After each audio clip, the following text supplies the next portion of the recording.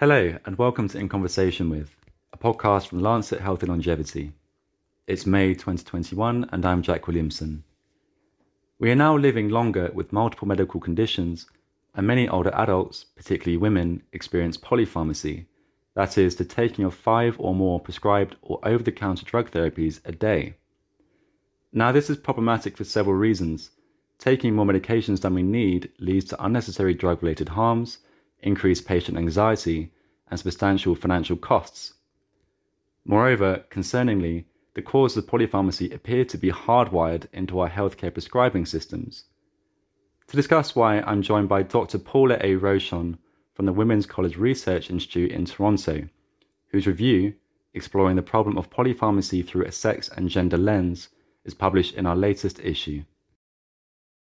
Hi Paula, thank you very much for joining me today. Could you start by briefly telling us a bit about what polypharmacy is? So polypharmacy is a term that's been around for a really long time. But I think it's interesting that it's a term that I think is probably more relevant now than it's ever been before. Polypharmacy is defined as often the use of, say, 5 or more drugs by an individual. But there's also the term hyperpolypharmacy, which is when people are using 10 or more drugs.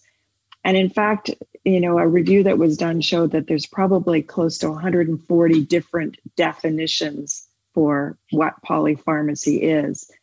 One of the definitions that I really like is the idea of problematic polypharmacy, which really talks about not just the numbers of medications that are used, but whether or not they're really appropriate for the individual involved. So lots of different definitions, lots of different ways to think about it, but something that's very important. How new is this concept of polypharmacy? You say there's all these definitions, even in the hundreds. Why is there such a lack of consensus around what this term means? Yeah, so this term, as I say, is not new at all. It's been here for, as long as I can remember. It's been considered something really important in geriatric medicine. But I think it's getting more and more attention on the world stage. And part of that is because the WHO has profiled it recently as part of their global patient safety challenge that they called Medications Without Harm. And it's one of the 3 areas that they identified for action for people to look at around the world because, this is such an important issue and probably one that's very, very timely now, especially with our aging population and, with aging becomes increased use of drug therapies. So something that's been around for a very long time, but has been raised, I guess, in terms of its importance, recently. What are some of the reasons why older people in particular are especially affected by this problem? Older people are affected for a number of reasons. So one of them is, as you can imagine, as people get older, they're more likely to have, medical conditions, and drug therapies are very important for treating medical conditions. So as a result of that, it makes sense that, if you develop more medical conditions, you're going to be given more drug therapies to treat these particular conditions. And this is a particular problem potentially for women, because women tend to have more chronic conditions than men. So with aging, the use of drug therapies becomes even more important. Speaking of why older people are more affected than younger people by the problems of polypharmacy, what are some of the causes of polypharmacy in this population? Is this a medical issue? Is this a cultural issue? Or is this a bit of both? So I think it is both medical and a cultural issue. And the medical piece probably relates to the idea that as people get older, they have more chronic conditions and therefore should be getting more medications. But one of the challenges that we have is that when you think about guidance for prescribing, that talks about how you manage particular medical conditions, it generally focuses on an individual condition. Here are the drug therapies that you should use to treat that individual condition. But what it doesn't take into account is what if you have multiple conditions? Do you just keep adding on these medications? So that becomes, very much a medical issue in terms of the way that prescribing is actually happening. So when making these sort of decisions, people need to think about the person in front of them and not just about the condition. So the other piece is that I think it's so much easier to start a drug than it is to stop a drug. And, that is for, a number of different reasons. So as a result of that, people often accumulate different medications. And this leads to this idea of polypharmacy. When you talk about things like doctors giving patients the same dosage of drug regardless of their age or their sex, do you think this reflects on a kind of wider cultural problem of how we actually prescribe drugs to patients? Do you think we should be looking at individuals rather than patients in that sense and factoring in these issues such as someone's age or how many other drugs they're taking at once? What are your thoughts on the idea that we should be looking at the individual? And this is actually, polypharmacy could be said to be a problem of one size fits all prescribing for every single patient. I think that is part of the issue, and that's why it's important to sort of dig deeper. And I think this goes back to maybe, even sort of the ideas about clinical trials and how they're designed. And, one of the things that we talk about is that, there's been a big issue about older people, for example, not being necessarily as well represented as they should in the clinical trials that are used for, to look at these different kinds of drug therapies. And this has, I think, been illustrated going back, for example, in the National Institutes of Health in the United States. It wasn't until the 1990s that there was guidance put in that you needed to make sure that women were included in clinical trials. And when you thought about the women piece, you didn't necessarily even think about older women. It was women. And then I think it's also even more shocking to think that it wasn't until just a couple of years ago, like 2019, that there was guidance put in to say that we needed to include older people in these clinical trials. But again, when you have these things looked at in different ways, you're not necessarily getting, for example, older women. So if you're not studying these people, you're ending up with information that's very generic and it's not necessarily applied to older people. And in particular, for example, not being applied to older women.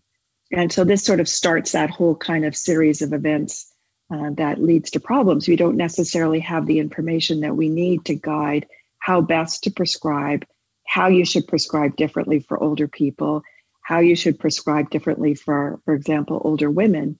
And that leads to problems like unnecessary drug side effects. And why is it so important to consider sex and gender when discussing polypharmacy? And you were mentioning that it wasn't until recently that these factors were even considered by clinical researchers, etc. Why do you think these problems have been overlooked for so long? So I think it is really important to think about the idea of sex and gender. And I think you sort of mentioned earlier this idea of one size fits all, doesn't really apply as it relates to drug therapies. I mean, I think we've noted for quite some time that from a sex perspective, there's differences between women and men.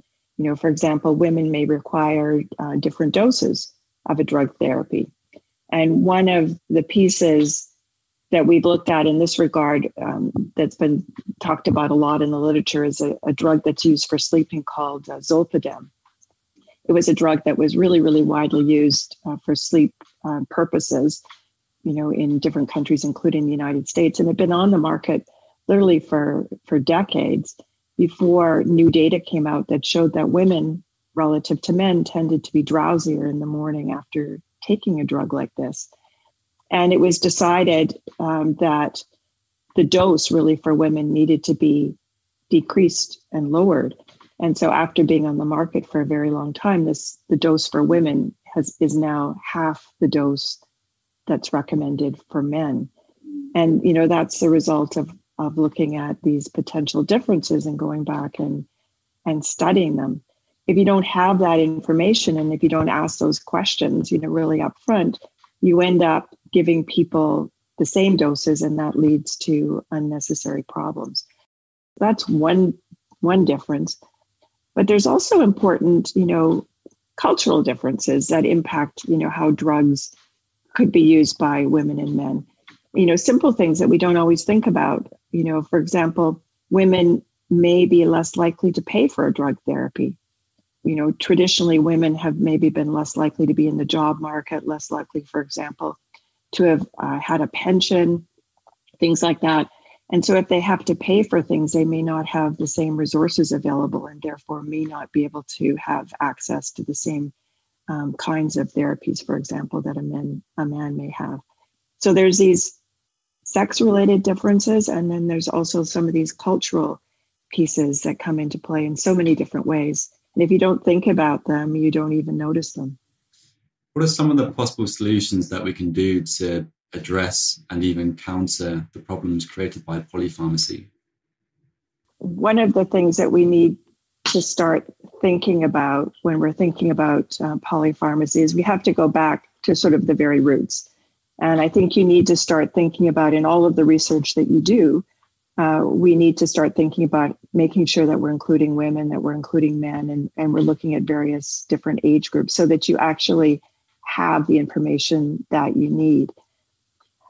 We also are looking at, there's a lot of tools out there to help us think about identifying drugs that are potentially inappropriate. It's interesting that these tools that are out there as well, are very, very helpful, but they don't themselves also look at potential differences between women and men. So they need to be refined further. But there's good tools, when you've identified a person that has polypharmacy, that you can use to help identify which are some of the drug therapies that you want to be paying more attention to and determine if these are therapies, that are still potentially needed. There's also important frameworks that are out there that people want to consider.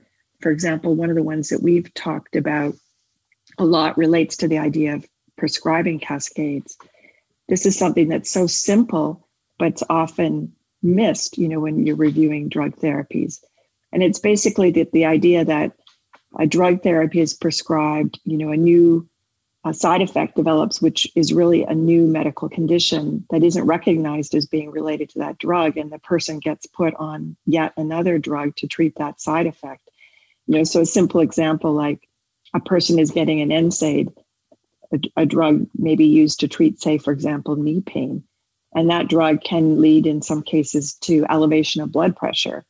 And as a result of that, a person is put on another drug to treat that high blood pressure and can get, further problems developing. So if you think about these things and think about these potential frameworks when you're evaluating your patients, you can identify areas where you want to look at opportunities to what we call deprescribe. And basically that's the idea of stopping drugs or just decreasing the doses. And so these are important things that we want to think about doing. When you mention stopping drugs or decreasing doses, what are some of the things we should be mindful about when doing these things to make sure that deprescribing or reducing doses or frequency of medications are done safely and effectively for patients?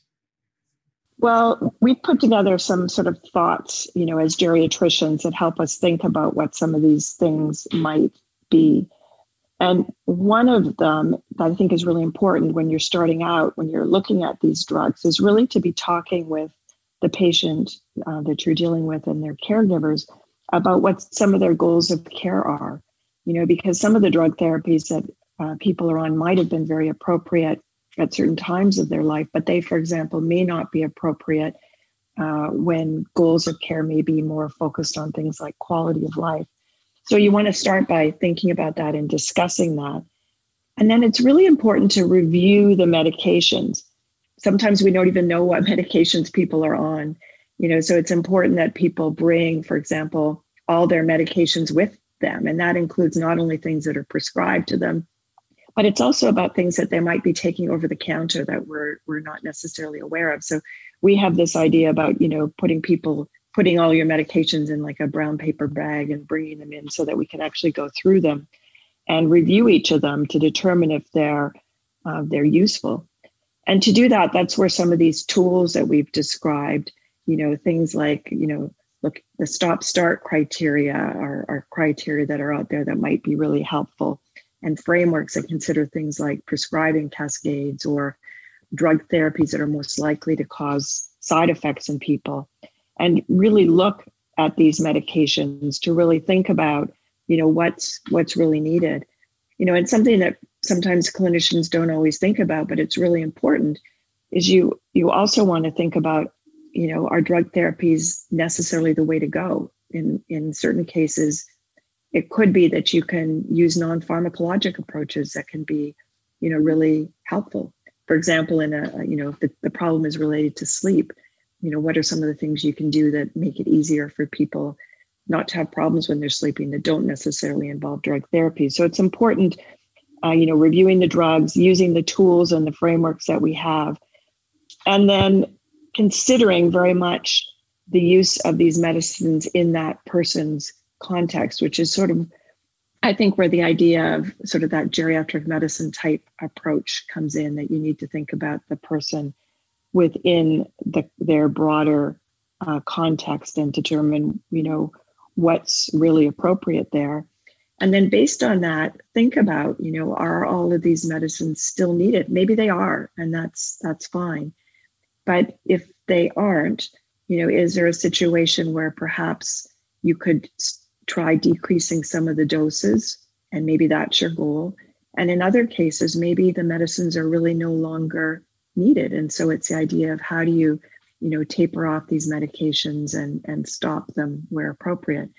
And the overall goal here, of course, using this kind of approach is to ensure that the individual is getting the medications they need, but not getting medications that are not being helpful for them. You mentioned earlier, individual patient goals should be accounted for in the prescribing process. For instance, if they're at the end of their life, or if they have several debilitating side effects with the medications they're taking, what sort of considerations do you think doctors should give to patients who are at the end of their life or may have several adverse events that just aren't worth all the medications they're taking? So that's where it's really important to focus on what the individual's goals of care are, and what their priorities are. And that should be the priority that the providers should be focusing on when they're determining what's best for that individual.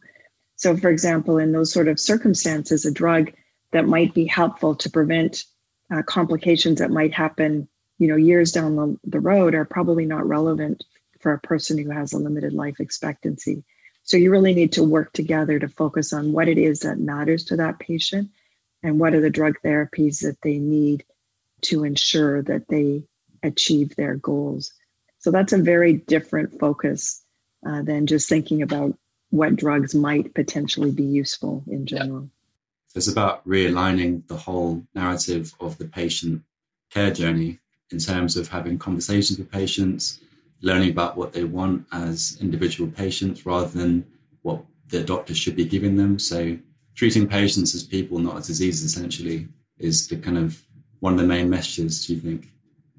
Oh, I think very much so. And I think that goes back to some of the issues that we get into, where if you just follow all of the guidelines that are out there for this condition, for that condition, for the next condition, you, for example, end up with people being on multiple different drug therapies without considering what it means to that individual person. So it's very important to really start with understanding what the goals of care are and tailoring the drug therapies to that individual person. And finally, are there any other important issues to note that we haven't yet covered in our conversation? Well, I think one of the things that we've sort of touched on, but maybe not as much as we should, is this idea that while we know that there's important differences between women and men in the way that they respond to different drug therapies and the way different therapies are prescribed, sort of thinking about both some of the physiologic differences as well as the sociocultural differences, I think it's just really striking in the work that we've done to see that really, none of the guidance that's out there about, tools to look at what's inappropriate in terms of prescribing for older people, or the frameworks that are out there that look at these issues, or deprescribing guidance, has considered these issues. And I think this is something really important. And as we work to think about how do we tailor the way we prescribe drug therapy to older people, it's really important that we consider age and that we consider differences between women and men and the intersection of these two things in everything we do. And that also then goes back to making sure that we have the evidence from the clinical trials as one of the starting points to help us inform our thinking in this regard. Thank you very much for joining me today, Paula. It's been a real pleasure talking with you. Thank you. You can find Paula's review on polypharmacy online now in the latest issue of the Lancet Health and Longevity. Until next time, thank you for listening.